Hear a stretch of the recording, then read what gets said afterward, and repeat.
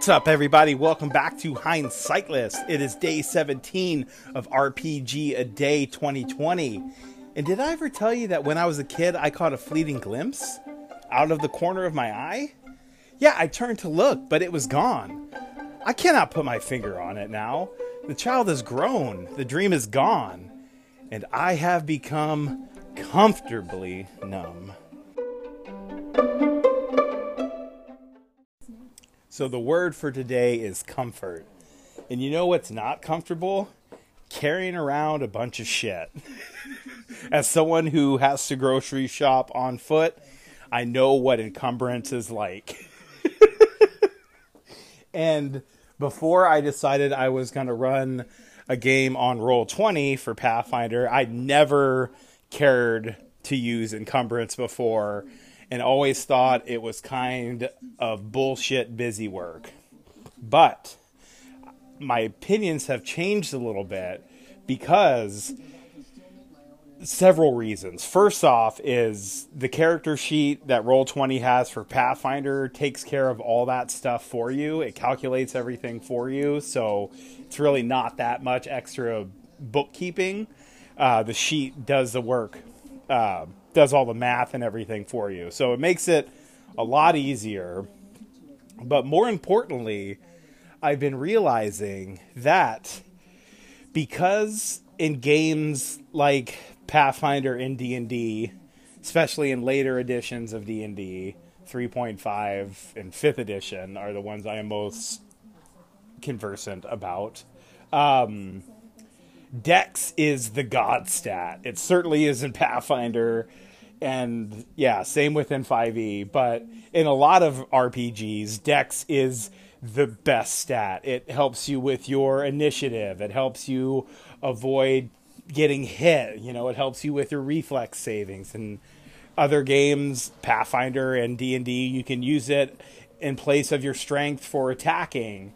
And you can also, at times, use it in place of your strength for damage. So there's almost no point in making a strength-based character from a purely gamist point of view. There is almost no point in making a strength-based character unless you are playing with encumbrance.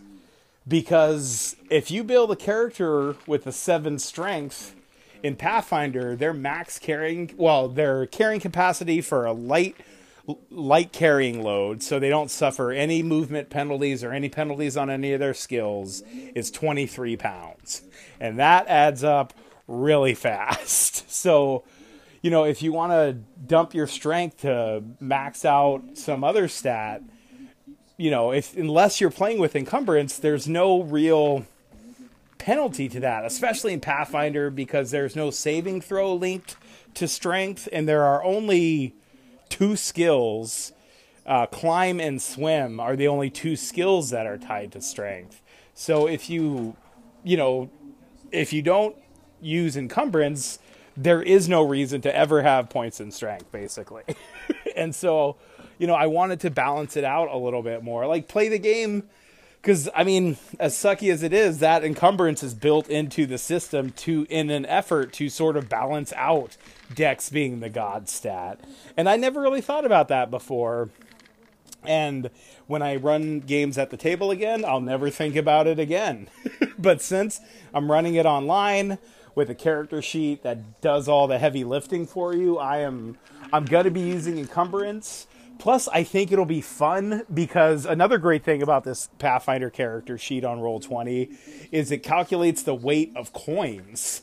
So, like, you know, you walk into a dungeon and you find a chest that has, 15,000 silver pieces in it.